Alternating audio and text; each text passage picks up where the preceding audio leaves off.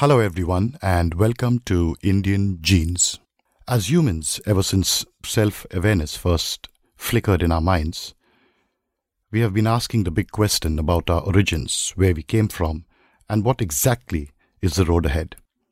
Every society in every part of the world has had an explanation for this, and we sometimes find it hard to be objective about our place in nature. My guest today, Bill von Hippel, believes that in order to prepare for the road ahead, we need to understand our past. Bill is an author and leading voice in the world today on evolutionary psychology. He has studied at Yale and the University of Michigan. He is now a professor in the University of Queensland. Bill has published over 1,000 articles and has featured in the New York Times, USA Today, The Economist, and the BBC, besides other scientific journals and social platforms.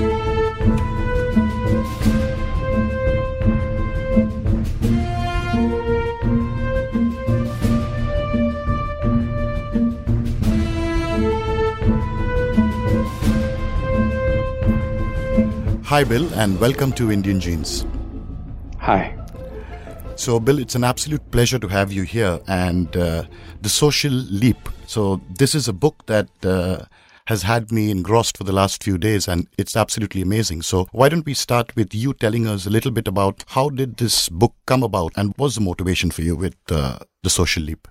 Sure. I've been a social psychologist now for almost 30 years, and that means that I'm interested in studying how people interact with each other socially, what gives them the kinds of attitudes and preferences they have, that sort of thing. And slowly over time, I began to realize that studying the way we are today only gives us half the picture because we don't really understand why people hold the attitudes they do and why they socially interact the ways that they do. And so I became very interested in trying to dig into our past to get a better sense of where we come from in order to have a better handle on understanding where we are now. And so for about the past maybe dozen years or so, I've been working with colleagues in psychology, but also anthropology, biology, economics, archaeology, to try to get a better picture on our past. And eventually that led to the book, The Social Leap, where I try to tell the story of the last 6 million years of our evolution and how that impacts the way we are today. Oh, yeah, it's a great story. And I think we'd start at the beginning and then let you walk us through this, and also post that we can talk about what's in store for the future. But I'll leave it to you to tell us a little bit about the book now. Sure. So the story of humanity really begins about 6 million years ago, which is around the time that we separated from our chimpanzee cousins. And, if you look back on that period of time and the question of why we separate, on the one hand, it seems kind of strange and confusing because at that point, we basically were very chimp-like creatures, and we lived very happily in the rainforest. We were kings of the canopy. And so you have to ask yourself, what would ever get our ancestors to leave the safety of the rainforest, where they're really at the top of the food chain, and move out to the savanna, where the risk of predation by all sorts of animals that were not a problem in the forest? And it turns out that the answer to that question seems to be the fact that it's not that we left the rainforest, but rather that it left us. The Great African Rift Valley in East Africa has been forming for 30 or so million years. And by 6 million years ago, it had caused a sufficient upwelling on the east side of the rift for the land on the east side to have all risen up to quite a high degree of altitude, and as a consequence, the rainforest to basically dry out and be replaced with savanna. So here we have these chimp-like ancestors of ours who were superbly adapted to living in the rainforest, and they, over a long period of time, forced out onto the ground. And by 6 million years ago, that had pretty much taken place. And so the story of humanity is really the story of what happens next, how we deal with these very difficult new situation of dangerous predators, and at the same time, the loss of the kinds of things that we used to eat. So that's the story that I try to tell, at least in the first part of the book. And you've done it brilliantly well, I have to say that. And getting back to Bill, you mentioned about this tectonic activity that was the reason that the chimps first moved out into the savanna. Would this be something similar to what happened in Java, Indonesia? Because I think there's a similar story there as well, because the West Islands appeared about 7 million years prior to the East, and that is where we finally found the Java man, and there's a lot of story there as well. Is that disconnected to that particular activity? Yeah, that's a great question. So the tectonic activity basically occurs all over the Earth all the time. And what you've got is all the continents lie on an underlying mantle that's kind of got the consistency of road tar. So you can have a current in it, although of course it's a very slow current. The Indian subcontinent is being pushed by that current into the Asian continent and creating the Himalayas, the upwelling of the mountains in that area. And so sometimes you have two continental plates crashing into each other, like you have in that case, and sometimes you have continental plates tearing apart. In the case of Africa, it's tearing apart. Now, I have to admit, I don't know what the tectonic activity is going on in Java. It would happen entirely separately, though, because, of course, all of these plates move around of their own volition, sometimes crashing together, sometimes tearing apart. The interesting thing for Africa is just simply by virtue of the currents that underlie the plate in the underlying mantle, the Africa will eventually be torn into two continents. Right. And I think this is the same activity that would have had the Himalayan range move up and could be the cause for that, right? Exactly. In that case, you've got the two continents crashing together rather than tearing apart. So to set this up, Bill, I would just like to get back to the beginning and get a little bit of a deeper understanding here, because you say that approximately 7 million years ago, that's when we all had a common ancestor. Is that right? Mm-hmm. That's right. Once this movement happened outside, the question then, how did that progression go phase-wise? As in, okay, we do have the movement into the open areas, but what happened next? Once that took place by 6 or 7 million years ago, and those chimpanzee-like animals, they're not quite exactly like today's chimps, but very close. We'll call them chimps. Those chimps that lived on the east side were now forced down onto the ground, onto the savanna, and the chimps that lived on the west side of the Rift Valley could continue life as they had before. So what happens to the chimps on the east side? Well, my guess is that if you replayed that scenario 100 times, imagine you're lord of your own planet and you can just roll the dice and do it over again, you would probably lead to a bunch of extinct chimps, or you would lead to chimps that are really just living on the margins of the savanna in the shadow of the apex predators that used to be irrelevant to them. But somehow we got really lucky. And instead of leading to that terrible outcome, it led to us. And so our story is really how that came about. And what we believe based on the fossil record is that for at least the first 3 to 3.5 million years, you've basically got our ancestors doing exactly that, living on the margins of the savanna, always keeping a very close eye on the trees, and living much as today's chimps do when you actually find situations where they're living in the savanna, which is really being quite fearful and avoiding open spaces where they could be attacked. But by 3 to 3.5 million years ago, we had now evolved into Australopithecus afarensis. And now we know that these ancestors of ours were bipedal. That is, they walked upright. And by virtue of being bipedal, everything changed about the way their body was shaped. And that led to a really important change in the way that we lived our lives, which in turn rapidly led to the evolution of us. And at this time, the Australopithecus would have stayed in Africa, but we do have theories where this movement out of Africa into Asia, Southeast Asia, and Europe happened. So is this also a time when one of these species moved out? Well, so the moving out was predominantly later. Australopithecus, we're now looking at 3 million years ago or so. By that, we're moving out around 1.8 million years ago as Homo erectus. And so once we evolved around 1.9 million years ago into Homo erectus, which was a couple of stages away from Australopithecus, now we see evidence of them leaving Africa in large numbers. And as you note, moving into India, across Asia, all the way over to China, and as well moving over into Europe, all the way across to the edges, even all the way up north into areas like England and such. And so you've got massive departure from Africa of some Homo erectus, but other Homo erectus, for random reasons, obviously, choosing to stay in Africa. And Homo sapiens are the offspring of those Homo erectus who stayed in Africa. Neanderthals are the eventual offspring of those Homo erectus who left Africa. Brilliant. And is there any reason why the Australopithecus would have held back for that period of time, if you say 1.5 million, and would not have moved out of Africa and waited, for some time? Is there something that held them back? Well, Australopithecus was at a much smaller brain than Homo erectus. They were much closer to a chimpanzee. And so they didn't have the capabilities of being such a flexible species as Homo erectus. They weren't as capable of making their own tools. They weren't as capable of social organization. And so it's very possible that they simply couldn't make a go of it. That if they got too far north or if they traveled too far, the circumstances were too unfamiliar to them. And so in most animals, we see rather restricted home range. And humans are unique in that the whole world is our oyster. We don't have restricted home ranges. And Homo erectus was most of the way toward us. They colonized most of the world that they could access. Not all of it. They didn't go quite as far north as they could have. Not as far north as Homo sapiens went. And so what's probably underlying that effect is the advanced intelligence of Homo erectus compared to Australopithecus, and then our advanced intelligence compared to Homo erectus. And would it also be with the Homo erectus, or with that particular species is when we first found out that we tended to move towards meat eating, because there is some proof of eating meat or meat in our diet started with Homo erectus? Yeah, well, eating meat has been in our diet since we're chimpanzees. But as you point out, eating meat became a lot more important with Homo erectus. And the best evidence you can see for that is if you look at the other great apes today, gorillas, orangutans, or chimpanzees, and then you compare them to us, you'll find that they have a very large gut that supports a very small brain. And we have a very large brain supported by a very small gut. You can see that most notably if you look at the rib cage of humans compared to the other apes. Our rib cage is aimed pretty much straight down because there's not that much gut inside us, and their rib cages bow outward. If you look at Australopithecus, their rib cage still bows outward, much like a chimpanzee. But by the time we get to Homo erectus, our rib cage is much flatter, suggesting that they too could support a large brain with a small gut, which suggests that they must have been eating much higher quality food. And of course, meat is much more calorically dense than plant material. There's more fat in animals if you're eating animals, and as a consequence, you can support a larger brain with a smaller gut. Does that also mean that this is some proof of us moving from probably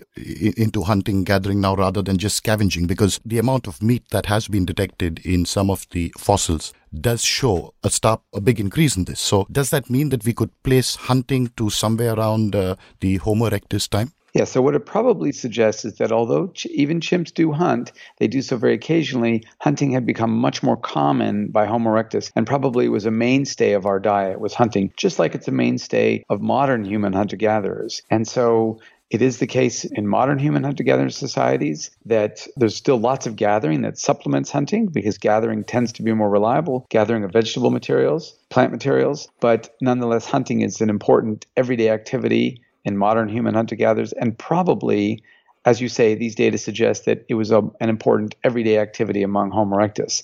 Some people have argued that they were mostly just scavenging. I don't find those data very compelling, in part because we often see the marks of Homo erectus's stone tools on the bones of animals way up on the thigh. Right. And when you look at animal kills, they always consume the thigh very early in the kill because there's so much meat there. And as a consequence, if we were scavenging, we would not be bothering to chop away at the thigh because there'd be nothing there but bones. We would be working down by the ankles, up by the face, right, in areas that are left for last by predators. Absolutely.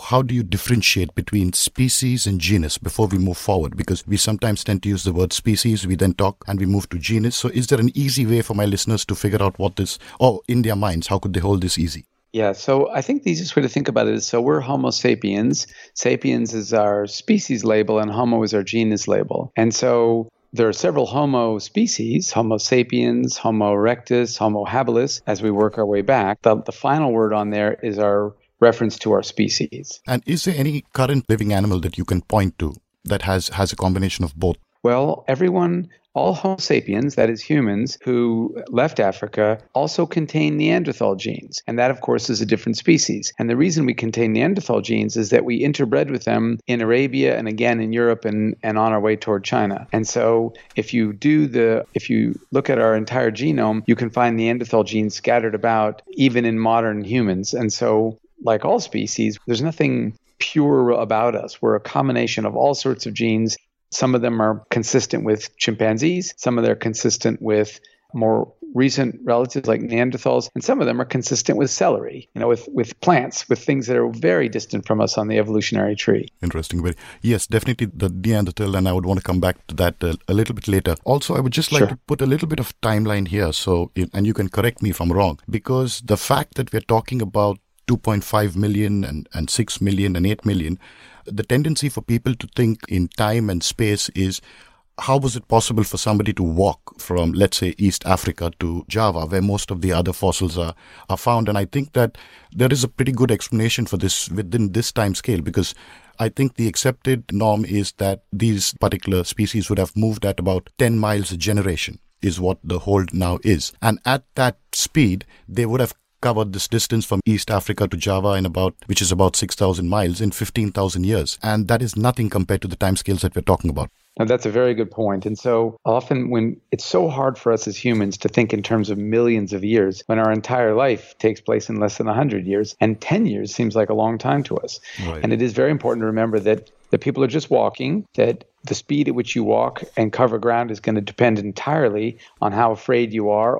and want to leave where you were, or how motivated you are to get to somewhere new. And so people would have traveled at different speeds, but it was always at walking speed. And so most people spent their entire lives in terrain that was very familiar to them, even if they spent their entire lives moving, even if they're nomadic people, which basically they always were. Nomads often wandered over the same territory, but they often went in a particular direction. Right. So we know that the first signs of Homo sapiens out of Africa are in the order of 100,000 years ago, but we don't see them leaving Africa in earnest until about 80,000 years ago, and we already see them in Australia by 65,000 years ago. So under the right circumstances, it's a long period of time, but people can cover a lot of ground. And when we talk about this period of time and we connect it to evolution, and this is the process that is taking place, in hindsight, we could think of it as a continuous linear progression where everything leads to a particular end. But my thought is, I'm not sure whether evolution works that way. It probably is happening in the moment for now and leads up to certain outcomes rather than starts off with an end in mind. That's exactly right. Evolution has no end in mind at all. And so all it does is it works with the traits that you already have. And as a consequence, sometimes we end up stuck with some very poor designs. So for example, the human eyeball has a blind spot because of the way the nerve is connected, and it has a lot of vascular material, blood vessels between the back of the eyeball and the outside world. You would never design blood vessels between what you're trying to see and the receptors for seeing them. But we happened to get started on an eyeball that had the vascularly that way. And of course, then we're stuck with it. An octopus has an eyeball that makes a lot more sense. Right. All that material sits behind it because it started with a different eyeball. And so evolution, all it does is it randomly has things. When those things are good, whoever owns them is more likely to survive and therefore more likely to reproduce. And then those traits get passed on. If you have traits that are not good ones, that don't suit your particular species, they may be good for other traits, but they're not good for you as a human or whatever you are, well, then you tend not to survive and you tend not to reproduce and they tend to disappear. So evolution doesn't think forward at all. It only operates what you have now and as a function of whether it's useful today. If it can't think of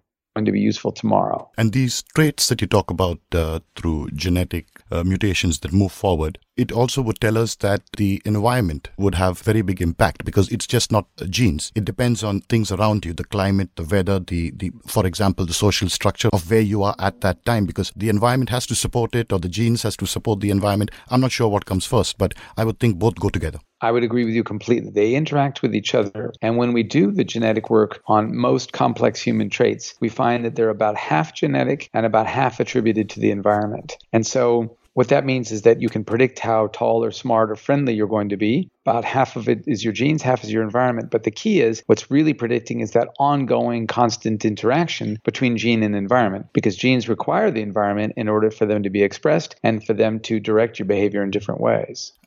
Yes, that totally makes sense. And if we had to move forward from here, Bill, and we have found a lot of toolkits and stones. So how would you place this into as far as the Mobis line is concerned? So when we talk about the Mobis line, we do talk about there is a difference between the kinds of hunting instruments that were used at that time. Would you like to give us a little bit more about that? Sure. So if we go back far enough in time, we see some stone tools that somewhat start the earliest ones. People argue about exactly how old they are and what they were for, but really all they are is sharpened stones. And they're on the order of some arguably as old as 3.3 million years ago, wow, which mean that Australopithecus was sharpening stones. Now, chimpanzees use stone tools, but they never sharpen them. And so that would really, it seems trivial, but that's a pretty big step. From those early Lomekwi tools, we then moved to Oldowan tools, which are much more widely distributed, and their existence is a lot less controversial. And now we're on the order of 2.5 million years ago, even a little older, and those tools can be found all over the place. And so they clearly were very useful for ancestors. They were in use and basically remain unchanged for over 1 million years, right, meaning that once our ancestors, Homo habilis in all probability, arrived on that design, it was useful for them, so they stuck with it. And it seems to be the case that they made them and then used them wherever they are made. So they're probably, when you're hunting or when you've already got a kill and you need stones to dismember it, you sharpen them up in that way and you use them.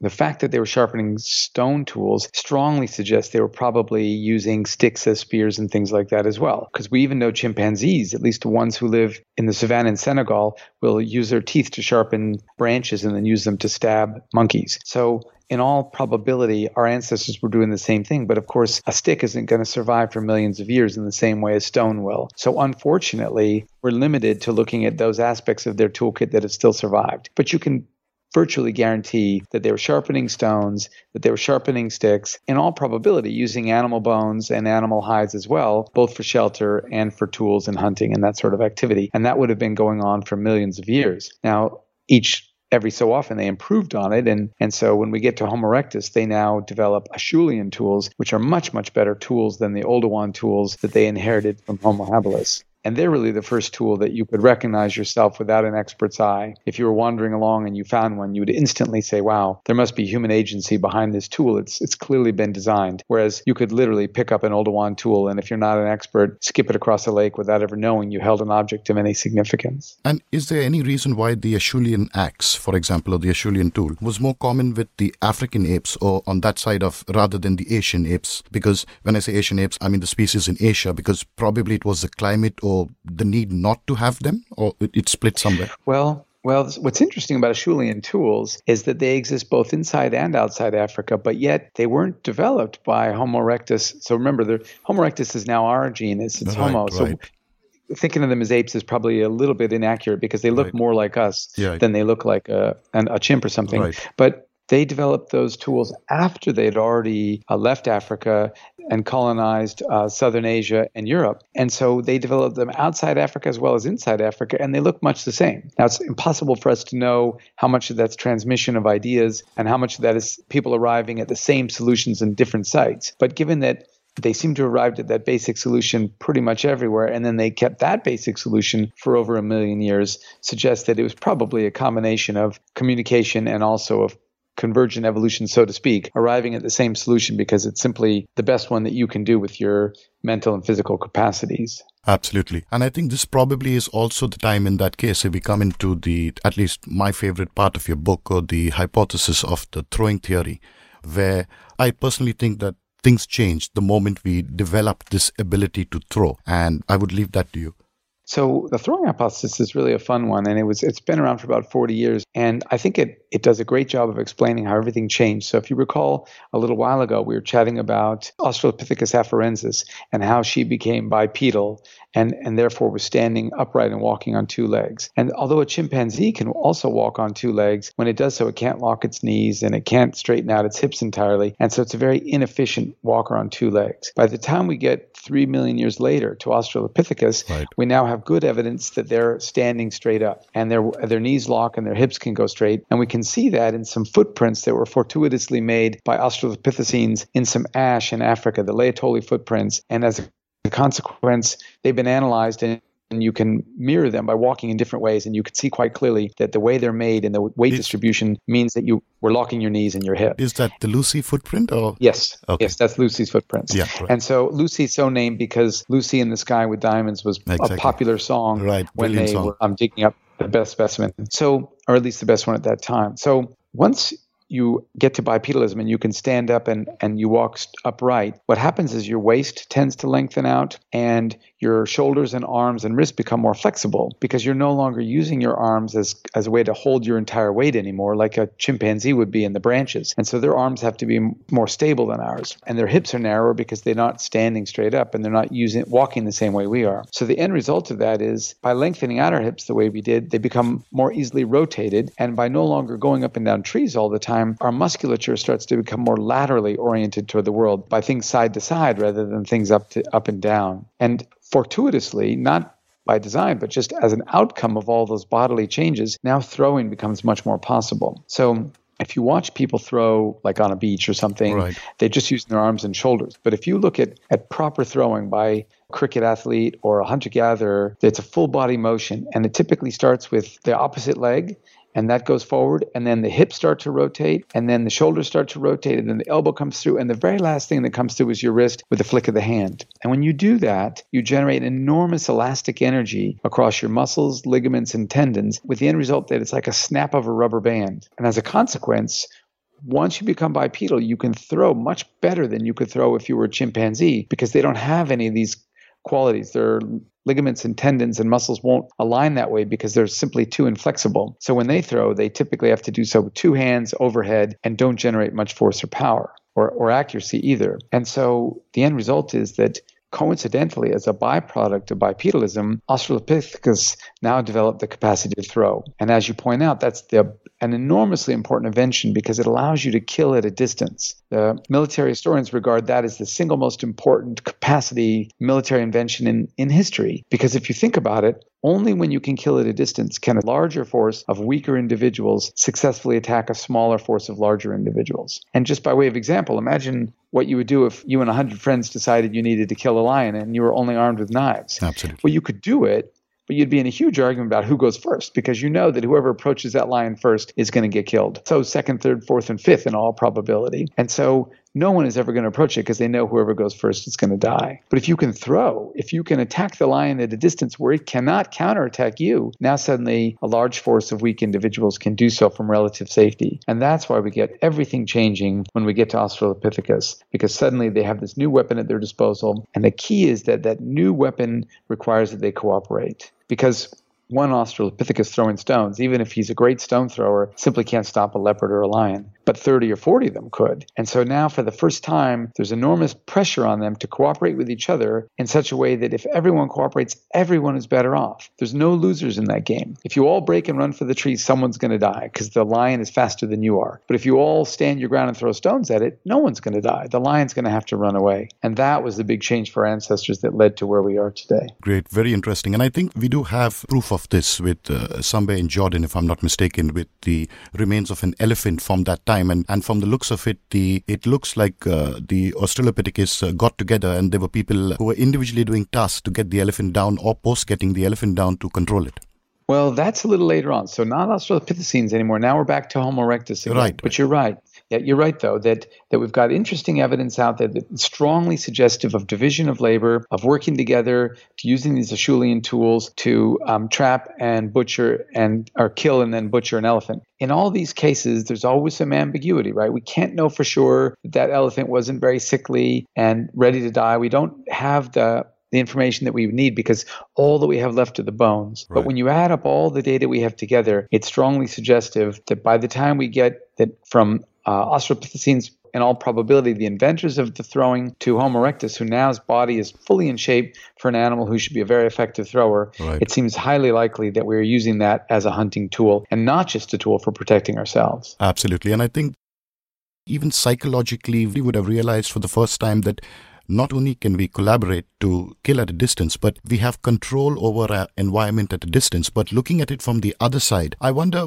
it probably would have been different for the other animals as well to suddenly realize that there is this one species who now can attack us at a distance. So I think it's both ways.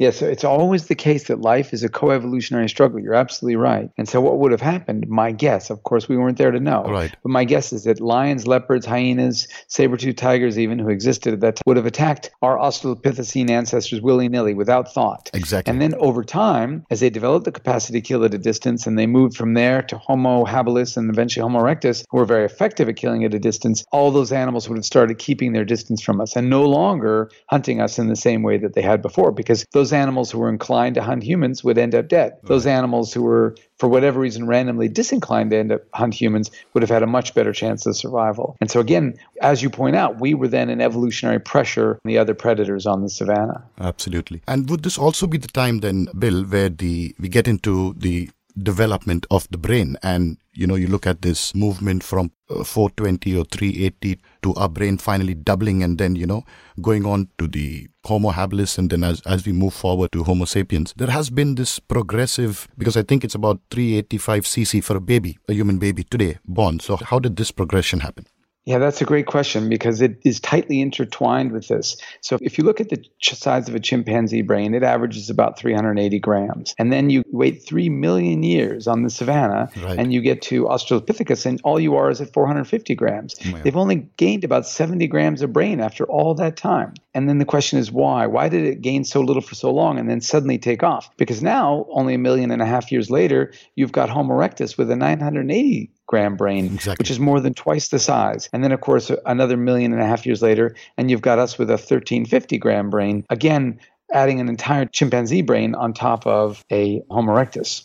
And what it suggests is that once we started cooperating and working in groups, now there was a good reason to have more brain, because more brain brought us more positive outcomes. The way I think about it is, imagine that you're a zebra and you're as smart as Einstein. Well, what good would it possibly do? You could have interesting conversations with other zebras, but you're still eating grass for a living. You still got hooves. There's nothing to be gained by it. You're burning extra fuel for no reason.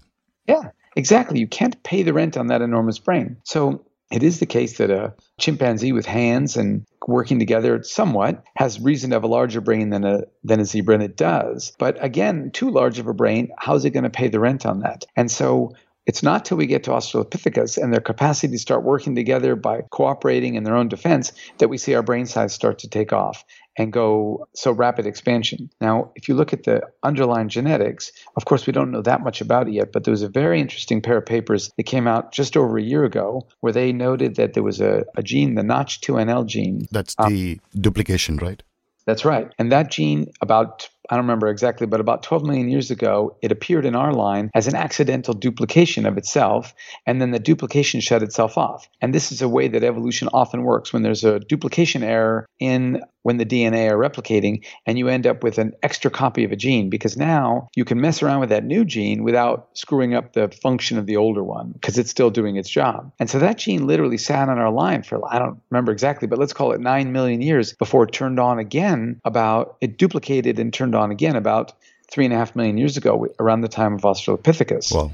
Why would it happen just when it was its most use? Well, it probably didn't. It probably happened many, many times in between. It's just that every time it turned itself back on, in between that 9 million year period, it was of no use to have an extra large brain. But when it turned itself on in Australopithecus, it caused our neurons to remain as stem cells for longer, which caused them to develop into more neurons before they specialized. And as a consequence, now the offspring of Australopithecines start to have larger and larger brains. But now, for the first time, they can pay the rent on those larger brains by being more effective hunters. And so I suspect that duplication error and replication appeared many times, but it just didn't stay in our line until it was actually useful. But could that also mean, Bill, that we do currently have a duplication that is lying dormant and is not switched on as yet? So that also tells us that who knows what's going to happen in the future, because we could have the activation of something that is duplicated now. Is that possible?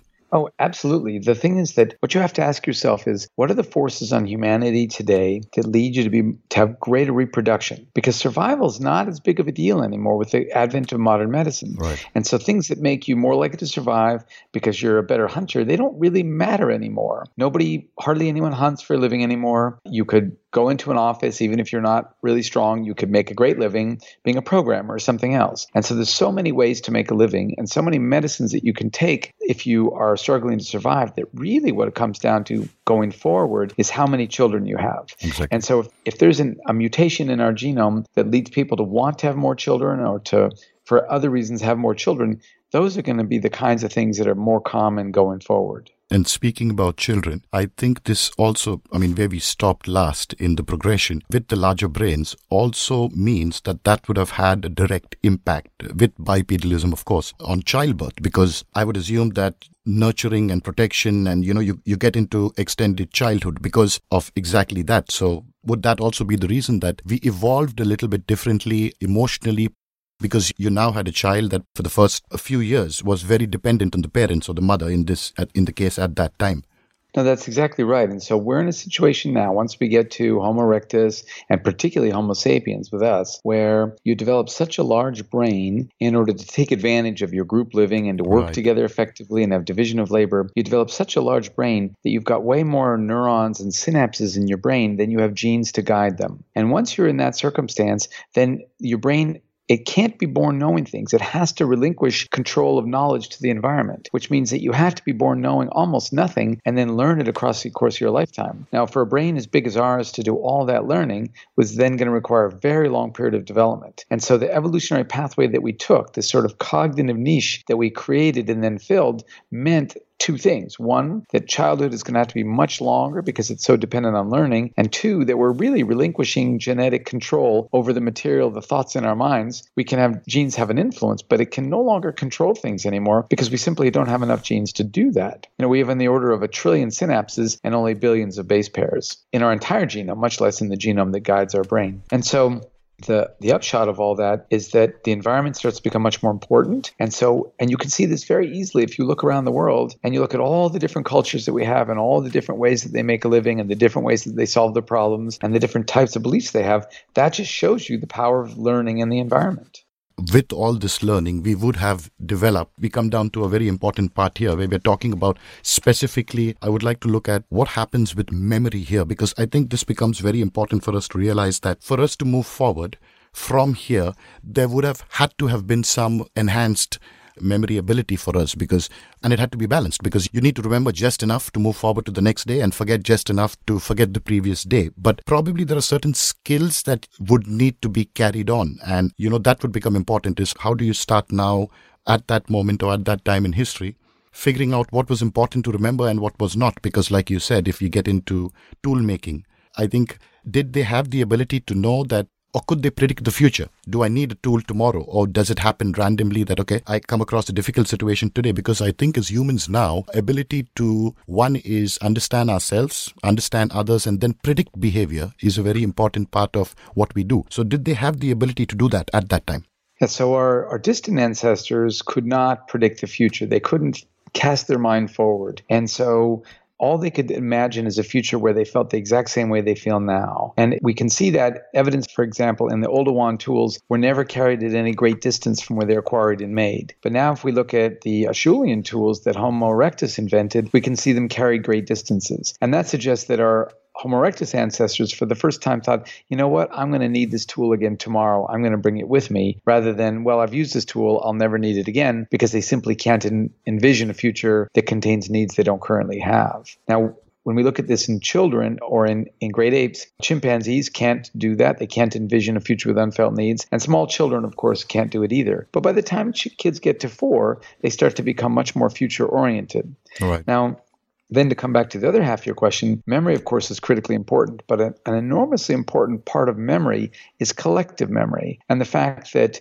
as a group, we can remember things that our ancestors learned. And the reason we can remember those is we have such extraordinary communicative abilities that people can tell each other stories of what happened. And so every generation of humans doesn't need to start back at ground zero. We can have all the knowledge of our past generations that are shared with these oral traditions and stories that have been told for countless millennia. Whereas chimpanzees simply can't do that. So their culture never moves forward. It never ratchets on the previous generation. It always starts over. And our culture, small school children today learn what only geniuses knew in the past. Absolutely. Because all the things that our ancestors have learned, they become part of our oral tradition. They become part of stories. And now in today's world, they, of course, also get written down. And so it's the collective memory that's really so critically important. And for this collective memory to actually be put into play or for us to benefit from that, I guess the Homo erectus would have understood or realized the importance of collaboration, because collective memory would have led to that, where, we need to now start working together, like you said. Mm-hmm. Absolutely. And so it seems very clear that Homo erectus understood the power of the group and probably started having this ratcheting culture, but it really took off with human beings. And one way to see that is that, again, the Acheulean tool that Homo erectus invented stayed basically unchanged for a million and a half years to Homo sapiens, where when you see one invention, you immediately see a proliferation of related inventions. And what that suggests is this exact ratcheting process. I invent a very crude bow and arrow, you see it, you improve on it. A generation later, somebody else sees it and improves on it still. And so there's always working forward rather than starting over again. And in Homo erectus, we don't really see that. We see one tool, admittedly a very effective one, but it's staying much the same. Now, like I said before, they may well have been more inventive with sticks that they created spears from and animal parts, and we don't know because they didn't survive the test of time. But the data suggests that they were far less inventive than we are, which again suggests that their culture didn't ratchet as effectively as our own, probably because their communicative abilities were not as strong. When does fire now start to have an impact on us? Is there some way that we can place where we started controlling fire, and how did that happen?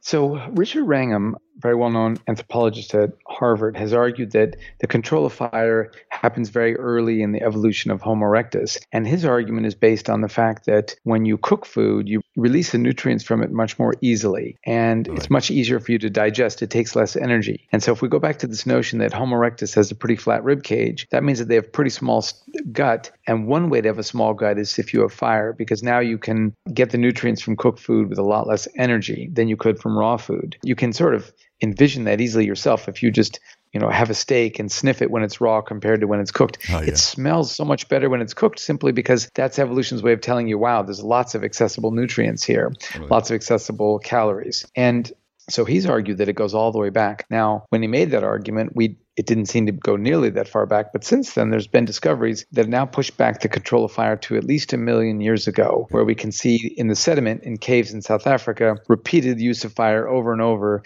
that suggests that they were capable of controlling it, moving it, having it in a cave where, of course, it won't naturally start on its own. And so we don't know exactly what they were doing to control it, but nonetheless, it suggests that they were able to keep it going for a long time and use it for purposes of cooking almost assuredly. And it's interesting, I don't know if you're aware of this, but what was happening at the top end back home in Australia for you, where apparently the black kites, the whistling kite and the brown falcon, they've been picking up twigs from forest fires and then carrying those twigs, the twigs on fire, and then trying to entrap other animals or create a fire around them. And that's very interesting if a bird is actually doing this. So I don't know if you're aware of this phenomenon.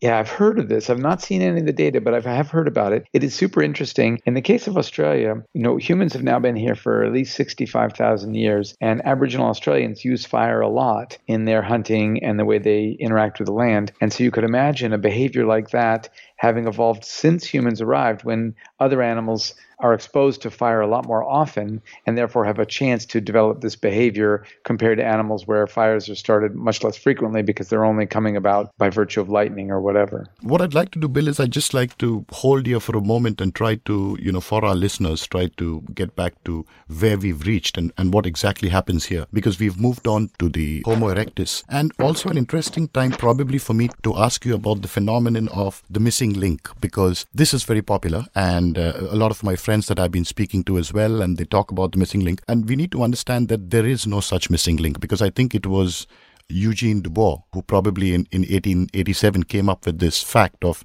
trying to go out and look for the missing link, where he moved to Indonesia and that went off and he found I think it was called the Java Man. And we then realized that there actually is no missing link as of today, right? We've got everything covered. Well, here's the way to think about it. It depends in your mind what exactly is a missing link. So are you looking for one species that has a brain that's halfway between a chimp and ourselves? Right. Are you looking for one species that has a hand or a foot that's halfway between one animal and another? Right. And what we found originally, the fossil record was very impoverished because, of course, it's hard to find these things. And in the meantime, we found not just one fossil between us and them, but hundreds of fossils between us and them, thousands of fossils. And these thousands of fossils spread relatively evenly across that time period, but of course the more recent ones are easier to find. And what that suggests is that there's lots of subtle gradations that obviously took place going from an animal that basically was a chimpanzee to us today. And so people talk about a missing link because, of course, you could redefine that missing link anytime you want. Imagine, if you will,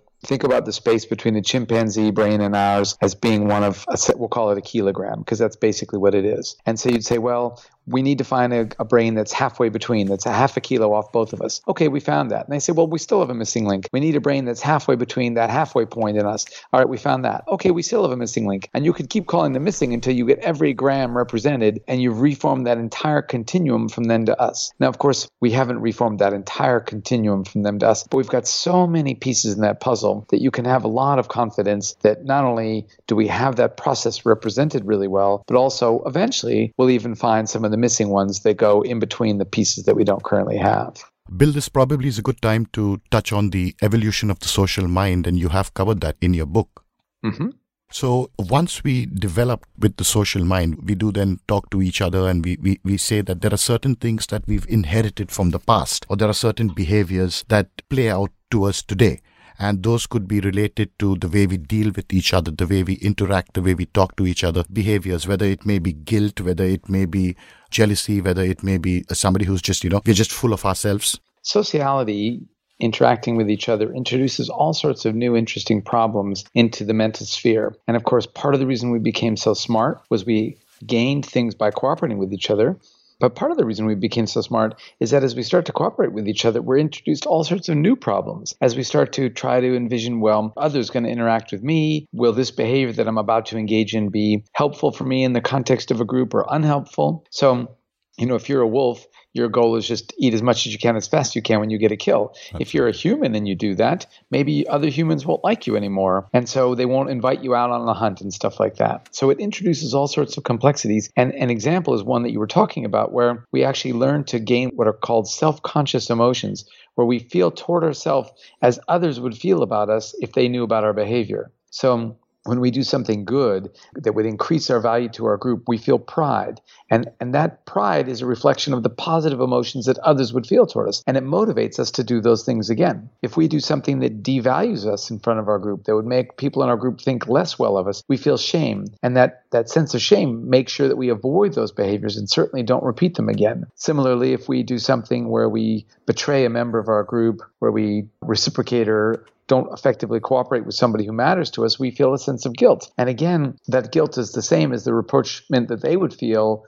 They'd be reproaching us if they knew what we had done, but we feel that punishment toward ourselves. And then, of course, importantly, we can envision all of those emotions in advance. So I can say to myself, boy, if I successfully achieve this hunt, everyone will like me more and I'll feel proud. If I steal all the food and eat it myself, everyone will be angry with me and I'll feel ashamed for my gluttony. We can envision the consequences of doing those things and therefore guide our actions toward things that our group will approve of and guide our actions away from things that our group won't like, because that would have been super important for our ancestors. Those ancestors who the group got sick of and tossed out, they're not our ancestors. Things didn't work out for them and their genes would have ended with them. And I think you've covered this really well in one of your papers titled Evolution of the Social Mind. And I have to tell you that I've been going through those notes as well. And it is available online. So if anybody is interested into reading further or getting to know a little bit about this and the social mind, I would encourage them to find these papers online. Thanks for that, Bill. Sure. Now, if we talk about the movement out of Africa, we now get into Europe. There are species. Would we at this time, we are looking at a little bit to put it into perspective, would there have been about 10 to 12 different types of us, if I could use that word, around before the Homo sapien actually dominated? Are we looking at that number or is there a number? That's a great question. We don't really know for sure. What we do know is that when Homo sapiens started leaving Africa, it was still a pretty bushy branch of the family tree. There were still other Homo species that were out there. And so Neanderthals are a good example. But also there's Denisovans, these beings that we know very little about that were probably pretty closely related to Neanderthal, but a distinct species that lived in what's now Russia. We can see Denisovan DNA in people who live over in that part of the world, particularly Melanesians who moved south from there. Yep. We have these hobbit-like species that lived in Indonesia. That was interesting. We've got all these.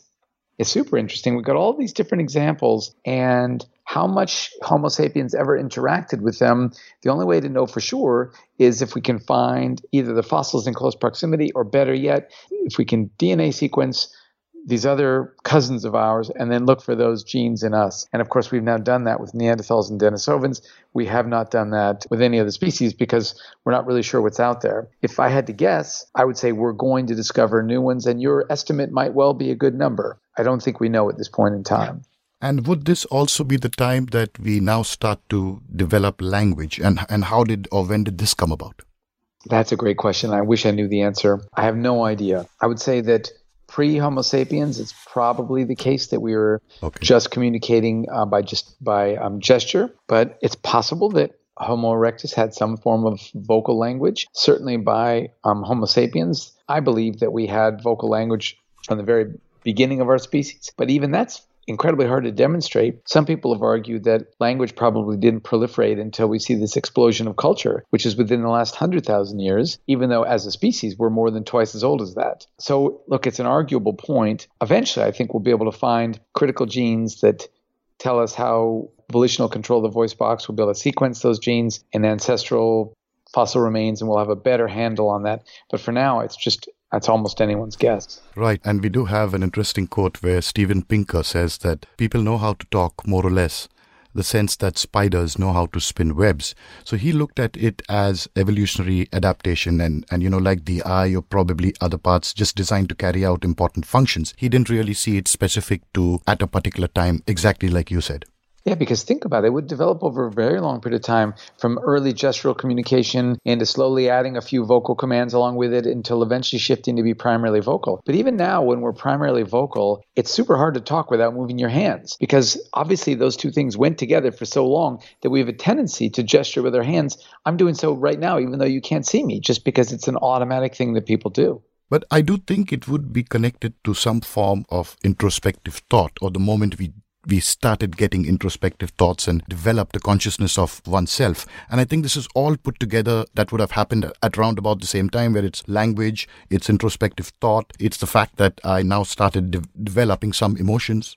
Yeah, all those things you're right, they would have developed hand in hand, where a new ability in one domain would produce new opportunities and eventually new abilities in another domain. My colleague here at UQ, Thomas Sudendorf, has a fabulous book called The Gap. And it's the gap between humans and other animals. And he does a really good job of laying out exactly what we know about the science of these different underlying mental processes that are involved in these different abilities, how they come online in different animals, and how, of course, the final version only being in us. And then, importantly, how they also come online together in human developments, because small babies can't do these things either, and they only learn to do so as these different mental abilities come online. And as we would have got collectively together to move out into different other areas, the general number of groups or tribes moving together, I know that the corporate world uses 150 as a benchmark, but I think 150 would be probably a number that once people know what they're supposed to do and they have some kind of a vision, then you can control 150. But if people are moving out into the unknown, it would be a little bit more difficult. Probably a smaller number would make more sense. You know, you're absolutely right. And so if you actually look at hunter-gatherer human populations, 150 is the biggest possible size they typically get, but that's also a very rare size. It's much, much more common to be in groups of 20 or 30. Right. And so 20 or 30 is a collective that's it's easier for them to come to a consensus. Nomadic hunter-gatherers don't have a paramount leader, and so everybody has to agree. And it's hard to get 150 people to agree on anything. But 20 or 30 people you can get to agree, all right, tomorrow it's time to break camp. We're not finding any food nearby. Let's move along and let's go west. That's the kind of judgment that everybody can sit around at a number of 20 or 30, or even a little bit larger, and come into agreement on. But when you get bigger than that, you tend to get a lot of bickering, and groups end up breaking into subgroups where, yeah, we're going to leave tomorrow, but 30 of us are going to go west, 40 of us are going to go east, 50 are going to go in another direction altogether, and maybe we'll all run into each other again at some random point in the future. But for now, it's just too big of a group for us to maintain. And this is very interesting. I think this becomes really interesting now, because the Homo sapiens are going to come into direct contact with the Neanderthals, and this is probably the first time that they actually meet each other or see each other. So this would have been a defining moment as well for all of us, because it could have gone either way. Yeah, so it would be super interesting if we knew what happened when they encountered each other for the first time. We do know they eventually had sex, and that's a common thing that our ancestors did wherever they encountered. But what we don't know is how much conflict there was. We don't know if the fact that there are no Neanderthals anymore means that we killed them off. We don't know if we killed them off with weapons on purpose or with pathogens on accident. We just don't know. And so, or maybe all we did was outcompete them. Or maybe when Europe warmed up, their heavy bodies were harder to maintain, and so they just died of the fact that the environment wasn't a good fit anymore. Unfortunately, we just don't know. And so, as you point out, it would have been this very interesting, decisive moment when they encountered each other. And I don't know that it would have seemed as important to them. I think they would have thought, that's an odd-looking group I've never encountered before. They would probably think that it's not that they look so funny, rather that they do things differently, they can't understand each other, would have probably been the more noticeable feature. But, it's super hard to know how they would have reacted to each other. And you did touch upon the interbreeding, and would that have resulted in some kind of anatomical variation, which probably, I guess it's about 4 or 5% of max to a maximum that we have of the Neanderthal gene. But what did we pick up from them? Would we know that? We are starting to sequence and figure out what we've got from them. And so far, the data suggests that light skin is a Neanderthal trait. Right. And of course, that makes perfect sense. Light skin would have been a disaster in Africa because you'd have got sunburned. Right. But it would have been helpful in northern climates because you could absorb vitamin D from the sun more regularly, or generate vitamin D from the sun. And so that appears to be a Neanderthal trait. Light colored hair and eyes, which go with it, appear to be Neanderthal traits. And then there's some other random ones that are about fighting disease. There's some random ones that are unique to people who live in high altitudes that I can't remember if they're Neanderthal or Denisovan, but nonetheless Right. are inherited No, I think traits from that's these. Denisovan, you're right. Yeah, and so it would have depended on the human population where it did that particular trait prove to be valuable for them. And so people who lived in India, well, light skin would have been a disaster. Right. And so even if they had acquired that Neanderthal trait, they would have shed it pretty quickly because whoever had it would not be a success. But people who live farther north, that would have been a very useful trait to them, and so it would have been retained. And also at this time, while this happened, it would have been very, very important for the Homo sapiens to be part of this group, because you don't want to be left alone while you're faced not only with environmental challenges, but new enemy that you had to deal with. So I think being ostracized from a group could that be one of the reasons why we developed that emotionally and have it today? Because people seem to be, with what's happening around, we seem to be, getting into groups, and we don't like being part of no group. We tend to want to be part of something. Yeah, I completely agree. And if you look back, I think that's probably important even well before then, because once we started throwing stones in our collective defense as Australopithecines, well, now being with our group would have been super important, because if you don't have other Australopithecines around to cooperate with you in your defense against predators in the savannah, you're going to die. And so at least since then, it would be basically a death sentence to be tossed out of your group with no other group to join. And so it is the case that all the primates they'll switch groups under various circumstances, and humans are no exception. We switch into different subgroups and such all the time. But what we don't like is we really, really don't like being alone. Now, it's admittedly dangerous for all primates to be totally alone because you've got no one else helping you look out for predators. Right. But it's particularly dangerous for us to be alone because you depend so much on your group for success. You can easily imagine, how would you feel if you were dropped alone in the forest? Well, you'd be super scared that you're going to die. Right. But imagine being dropped with 50 of your friends in the forest. Well, even though you don't have weapons, suddenly you're not scared anymore because with 50 of us, we can handle whatever will come our way. That's what it means to be human. We're so hyper-cooperative, we depend so heavily on each other that the threat of being left by our group, of being ostracized, is so important that we'll do almost anything to stay in our group's good graces. It's interesting because I think we can directly link that to what's happening on social media today, because you have various groups, so you have various chats, so you have various social platforms where people, the moment they become a part of this, then it's very difficult for someone from the outside to get into it, or if there is cross-analysis, then it can get quite difficult to actually see what's going on. So maybe it is primitive, or it's something that we hold well within ourselves. And now, all of a sudden, with social media, because maybe social media just enhances this deep down emotion that we have from the past.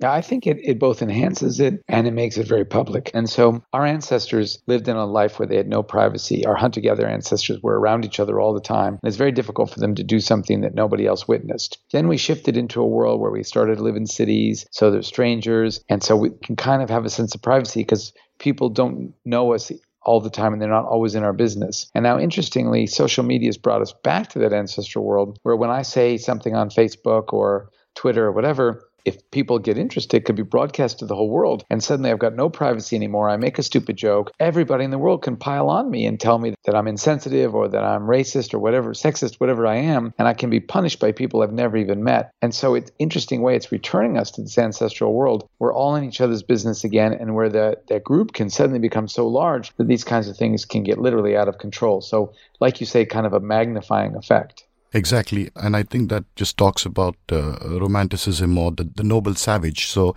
probably a dogma where you do hear that people are born good and corrupted by society, but that may not actually be the case. No, we're born pretty neutral. We've got lots of abilities to learn things. We have strong proclivities, and so we're not a blank slate. We're not just born with anything is equally likely. Right. But at the same time, we depend so heavily on learning that I would never want to argue that people are born either good or evil, that Right. the original society is either good or bad. We have all of that already inside us. We've got evolved into these incredibly cooperative beings who are kind to each other, which is really wonderful. But we did so in order to make ourselves more effective killers. So Right. it's not like evolution wants us to be good. It just wants us to be effective. Want being the wrong term. Evolution rewards that which is effective. And our version of being effective is really lovely. It's being kind to each other, but of course it's also often being aggressive and awful. So both of those things are part of our human nature. Exactly. And I think it's important for us to understand that identity and activity can be put aside, and a person can disagree with me, but and I could be doing something else, but we should not mix those two things. We could still get along if we have different ideas as well, and I think that's very important for us to understand as we move forward. Agreed. It's super difficult, though. Whatever happened with the Neanderthal, like you said, we are not sure about what happened, and it could have been natural disasters. It could have been anything. From there, as we moved forward, I would like to just try to get a little bit of understanding from you, because we do see a lot of group dynamics in play here. But I think at this time, if not a little bit before this, a leadership would have been very important, because you are now put in a very critical situation where decisions need to be taken at that time quickly and fast, because, life dependent on it for your group and for your tribe. So could we look at it as some form of the evolution of proper leadership, official leadership? Yeah, so leadership would have been like many other aspects of group living. It's a critically important thing. It would tend to emerge in different ways in different times and places. But those groups that couldn't effectively turn toward leaders when they needed to were going to be groups that were less likely to succeed. Right. And so you have two kinds of evolution there. You've got a cultural evolution where groups might have leadership practices that are really just determined by their culture and their norms. And those groups that had good leadership practices that were effective in times of conflict and that were likely to help the group survive and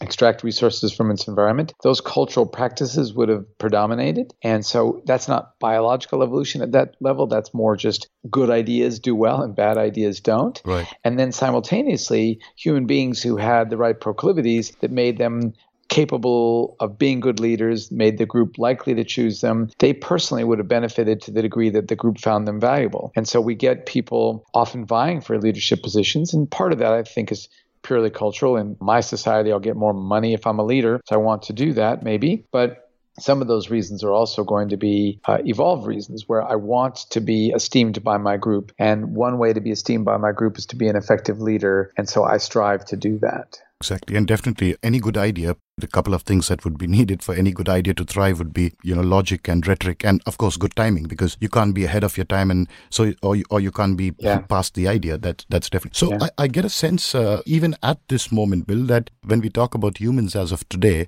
and there's no effortless superiority here. We had to really fight. We really had to struggle. There was environment, there were changes, there was movement. So where we got to where we are, it's been a continuous struggle. And does that mean that the fact that, we have these symbolic adaptations of a hero who goes through struggle and then finally at the end of the day, he sees light, whether it's in our social depiction of movies, is also that part of this journey?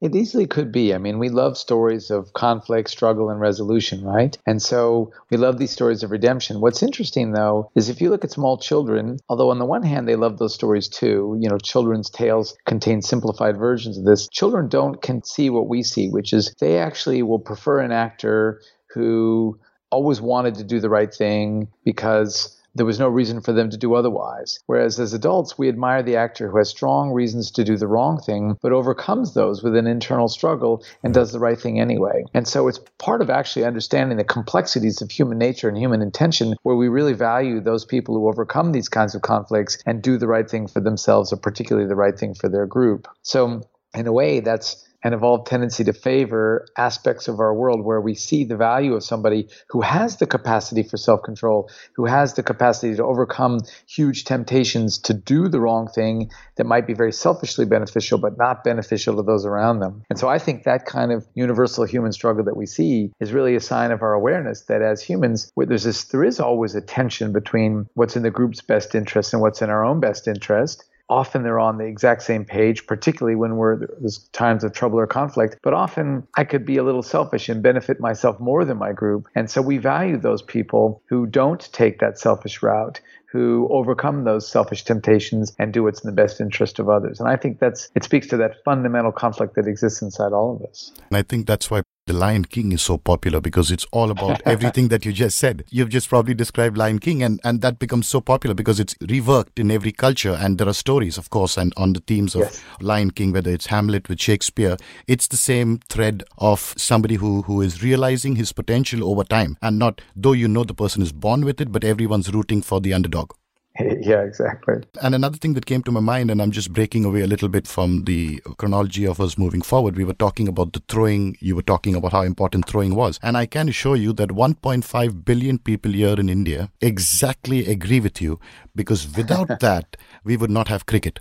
Right. If you look at most human sports, throwing is super common. Admittedly, kicking is also common, and kicking would not have been a way to kill anything other than if you're really captured. But throwing is fundamental in most human sporting games. And also what we see is that when people are small, when you look at little kids, they typically love to throw rocks. They just enjoy throwing things. And again, I think that's evolution's way. If we enjoy doing it, it ensures that we're actually going to get good at it later in life, which of course, if you're going to defend yourself that way, it's super important that you do get talented at it. And also, it would have depended on, with the throwing would have come practice, and with practice would have come first lessons in teaching, whether it's kids or whether, they do inherit it. But I think at this time, it would be important to start teaching and passing that skill on, right? No, you're absolutely right. So human beings are the only species that teach in an intentional way, because we're the only species that can understand that somebody else doesn't share our knowledge. No other animal can really understand that, so they're not really effective teachers, even though they have some elements of teaching in their repertoire. But human beings can teach much more effectively by knowing what you know and then shaping your behaviors to match what you don't know. And what's super interesting is that humans can also teach themselves. So I can teach myself through deliberate practice. I watch you bowl the cricket ball and I say, wow, I wish I knew how to do that. And then I try it myself and then that's not quite right. And I watch you again. And it's this process of actually changing yourself through practice that, again, is unique to humanity. Other animals, of course, practice, but they don't do it on purpose. They practice in their efforts to achieve those goals. And this is important from a teacher's perspective or from an instructor's perspective, is the known unknown of the student, because it's important for you to know where to start or what the student knows rather than going on with what you plan to do for that day. That's it. That's exactly right. And so if you can't understand what somebody knows and what they don't know, you don't know where to intervene to teach them. But as a teacher, one of the things that I would first do is find out what my class already knows when we start. And so now I've got, all right, here's their baseline knowledge. Now I know exactly where I should be pitching my lessons so that I can latch onto what they know and build from there. And of course, no other animal can come close to doing that. Exactly. And there has to be a motivation to remember, because, I know you love rock climbing. So I guess when an instructor is teaching rock climbing, then they would have divided it into two parts. One is this is how you strap yourself together, and this is related to safety. You don't do this and you're going to fall. So that becomes very clear as, this is instructive, and that has to get deep down into the learner. Right. And so you'll notice even in giving that example that you tend to explain why you do something. And so as humans, we often will imitate when we don't understand, but we prefer it if our teacher tells us, well, we do this and here's why we do this. But what's so interesting about humans is even if that step's missing, if you do something, you're throwing the cricket ball and I'm like, well, that's kind of an odd motion. I don't see the purpose of that. But I say to myself, you know what, though? You know how to do it and I don't. So there's probably a reason for it. So I better master it and try to have as high fidelity copying as I possibly can, because that will probably lead to the best outcome. And again, another uniquely human trait, this tendency to copy things even when we don't see the point of them. You also touched on the movement of, I think it was from Africa out through India into, I think it would have been Indonesia and then Australia. And is there some understanding of, if we look at just between India and China, we look at probably not half, but we look at about 4 billion people. What would have been a reason for this particular area to have evolved into having that kind of density? Is it environmental? Yeah, is it something that's behavioral? That's a great question.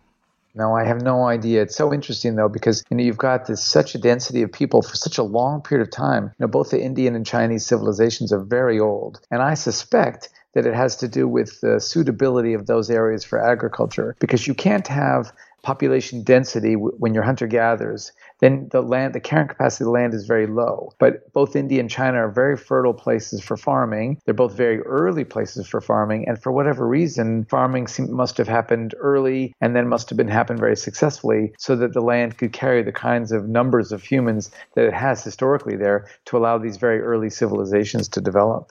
And I think we also have, I'm not aware if you would know about the Bhimbetka caves in a place which is a state in Madhya Pradesh. No, I don't know in India.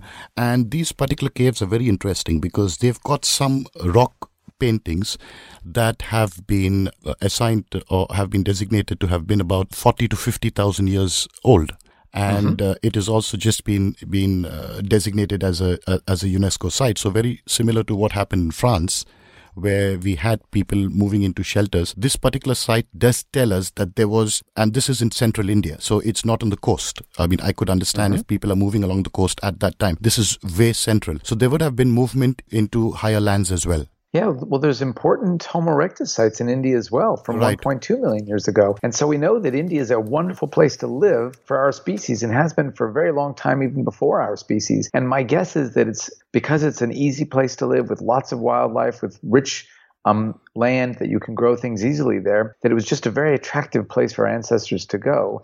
And attractive places are going to be places where population density is higher. Great. So, Bill, if we had to now say that moving forward, if this is where we are now, I would just like to look a little bit at the future. And are we moving towards the singularity, like Ray Kurzweil says? Or what do you think? What is your feeling of, what is going to happen next in evolution? Because we can't be the end of it. So what is going to happen next? Yeah, that's a great question. And I'm afraid I don't have much of an answer. Lots of people have very interesting conjectures about where we're going. I think in the short term, it's like anything else. I'm better at predicting tomorrow than I am next year, and better at next year than the next century. Right. But I do think if you look at the data, the population of our planet will probably peak at around the year 2100. And then the population will probably start to decline. And so what you've got is a world where as people move to cities, as they get more educated, they tend to have smaller and smaller families, because large families, rather than becoming a plus, become a burden.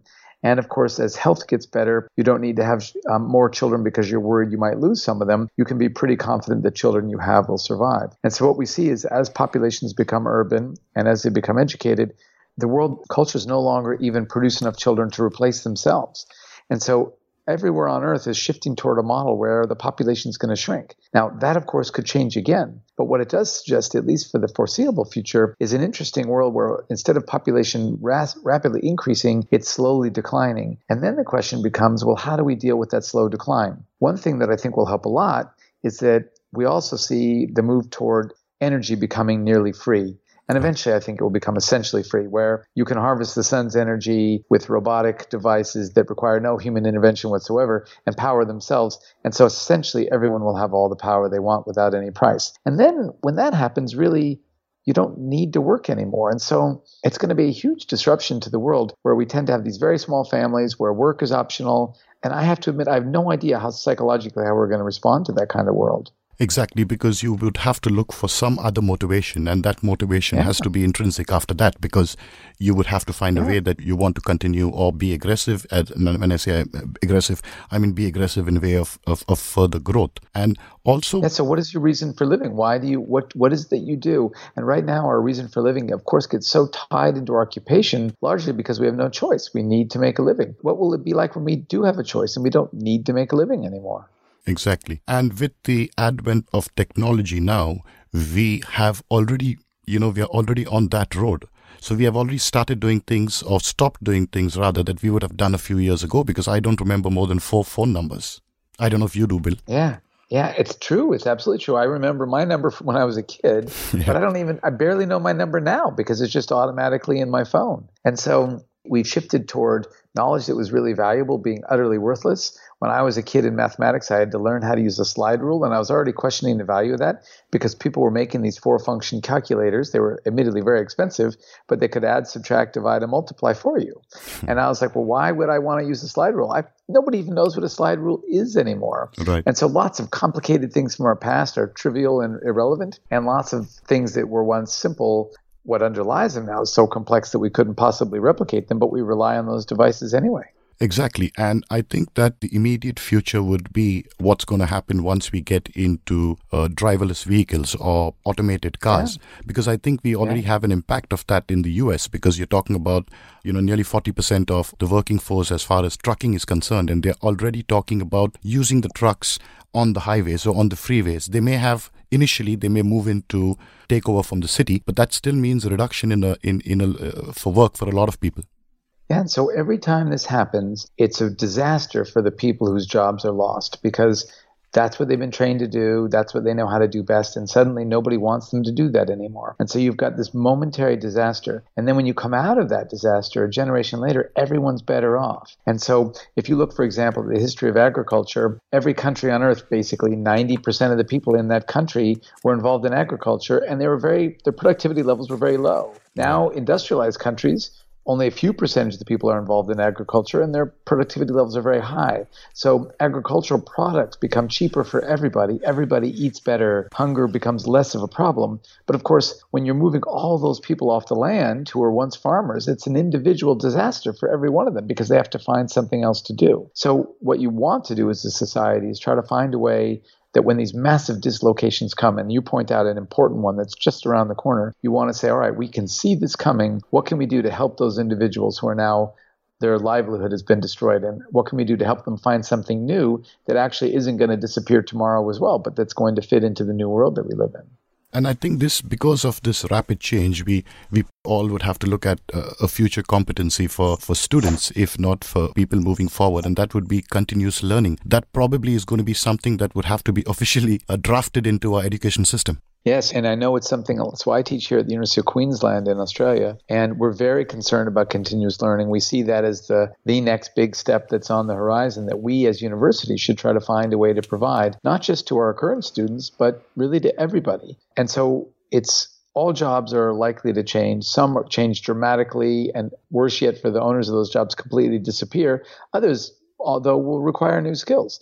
And as you point out, that just means you have to envision your life as one of constantly upskilling yourself or changing the skills that you have. In a way, that's annoying, but in a way, it's also a lovely thing because It's so much fun to learn how to do new things and to immerse yourself in new ways of understanding the world and interacting with it. Right. And would you think that if there is continuous push for continuous learning, it would have to go hand in hand with something like emotional intelligence, because one has to come before the other, and you prepare somebody to first figure out where they are as a person, understanding themselves, and then getting out to understand what they need to do about changes around them. Yes, emotional intelligence is becoming increasingly important for lots of jobs where it probably didn't matter much before, where you just interact with your environment. But now, because we have machines who interact with the environment and we end up interacting with each other, and the economy shifts much more towards service, then emotional intelligence becomes something that doesn't just get you ahead with your friends and family, but it becomes something that gets you ahead at work as well. And so I agree with you. It'll become increasingly important. We'll probably become much better at understanding what it is and how to train it, because right now we're not so good at that. But as it becomes increasingly important in more and more jobs, it'll become something that's receiving a lot more scientific scrutiny. Then I think this would have to be centrally controlled, because like we talk about larger populations, and one interesting question that I always wanted to ask you is, New Zealand, how come a country with that population regularly finds a place in the semi-finals or finals? Because it's a skill, and within that group, they do manage to reach that, the high level of efficiency that is needed. Is it because that it's easier in small groups to detect the outlier as far as excellence is concerned and then develop that? Or is it because within larger groups, it's difficult to find the right person? And that's a great question because, New Zealand punches above their weight in cricket, and they also punch above their weight in rugby. Oh, yes. They're supremely gifted in both of these areas, despite being such a tiny little country that the entire population could disappear into a city in India. Yeah. And so you have to ask yourself how that is. And I think that whatever they're doing, they're really good at identifying interest and talent at a very early age and then fostering that as much as possible. Because I don't believe that they've got more interest and talent in their small country than we have in these larger countries. I just think that they've harvested a lot better. One advantage is because by being a relatively wealthy country, if somebody has those abilities, they're going to get noticed. Whereas you could easily imagine, somewhere in rural India is the greatest cricket player who ever lived. Right. It's Donald Bradman cubed, and nobody knows because the kid doesn't get the opportunity. Exactly. Somebody needs to find him and get to that place. And nurture that. And nurture that. And nurture that, exactly. Before we come to the end of this, is there something that you would have wanted to cover, or something that I've not covered, and something that would have, or you want to talk about your book now? Because there are a lot of people, I'm sure, would be interested in covering. So I don't think we missed any important topics. Of course, the book goes into quite a few areas that we haven't specifically talked about in the time we've had together. But I would say that at this point in time, the key to understand about the book is it really spends about the first 3 chapters exploring our deep past, and how people interact with each other in innovation, in tribalism, in global affairs, it tries to then use those same principles to look through lots of things. And then it ends up with a great deal of discussion of happiness and how we can use this knowledge of our evolutionary past to understand happiness better. It's not a self-help book in the sense of making you happier, but it does try to identify the things in life that tend to make us happy. So with a little luck, those listeners who were engaged by this conversation and might like to further explore it would find lots of these kinds of things of interest in the book. No, I'm sure. And I can second that because I've been through it. And before you go, Bill, I just want to pick your mind on something that, I don't know, this is something that I've come up with. So it's going to be interesting for you because there's no background to this. But I've come up with something that's called the best friend hypothesis. And I'll go quickly through it. And you've got to tell me whether it's good or whether it's bullshit. Okay, sure. Okay. So my idea here is, along with the story that we just spoke about, is the evolution of man, starting from where we started. What I also think about is, what about the evolution of the dog? And so, you had the woodland fox, which lived about 6 million years ago, and it evolved. It is now, that's where the dog actually evolved from, back into wolves. And they say that, and we do know now from what we have, it's about 40 or 20,000 years ago where the dog actually split from a wolf. And probably this is the only large animal that we've domesticated because of behavior. We've not domesticated a dog because of productive value or anything that we get from there.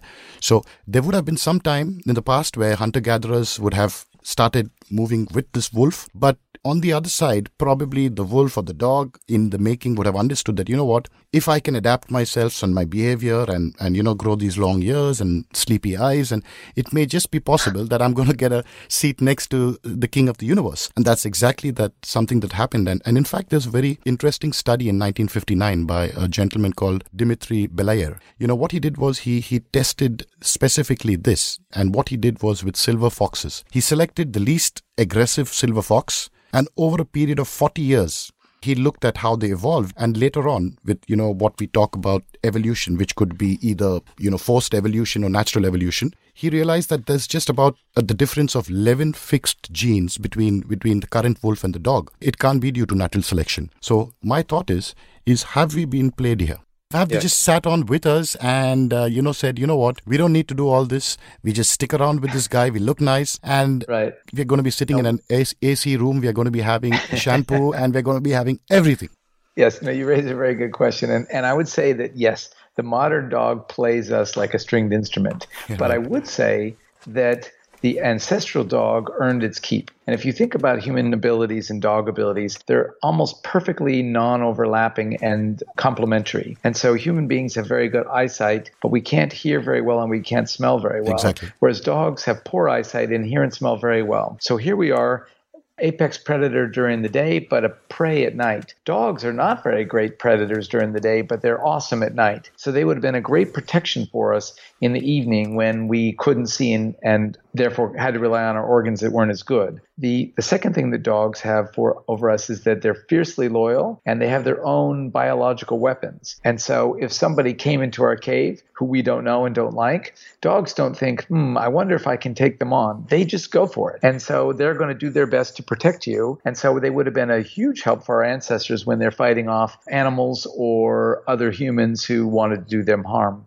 I agree with you that they were semi-domesticated probably by following humans around originally, and then humans would have tolerated those ones that were more useful and not tolerated the ones who were less useful. And so we would have shaped their behavior to a large degree to ensure that we're choosing the ones that are useful for us. But the end result is we've also, as you point out, created these animals who are inherently, to our eyes, adorable and who they bring out our sort of maternal and paternal instincts. And now, as you point out, our dogs do very little other than laze around the house, and yet we're very fond of them anyway. We shampoo them, we feed them. I've got a very small dog who last night in the middle of the night decided she was cold and pawed at me. And of course I raised the blanket and she hops in and warms up.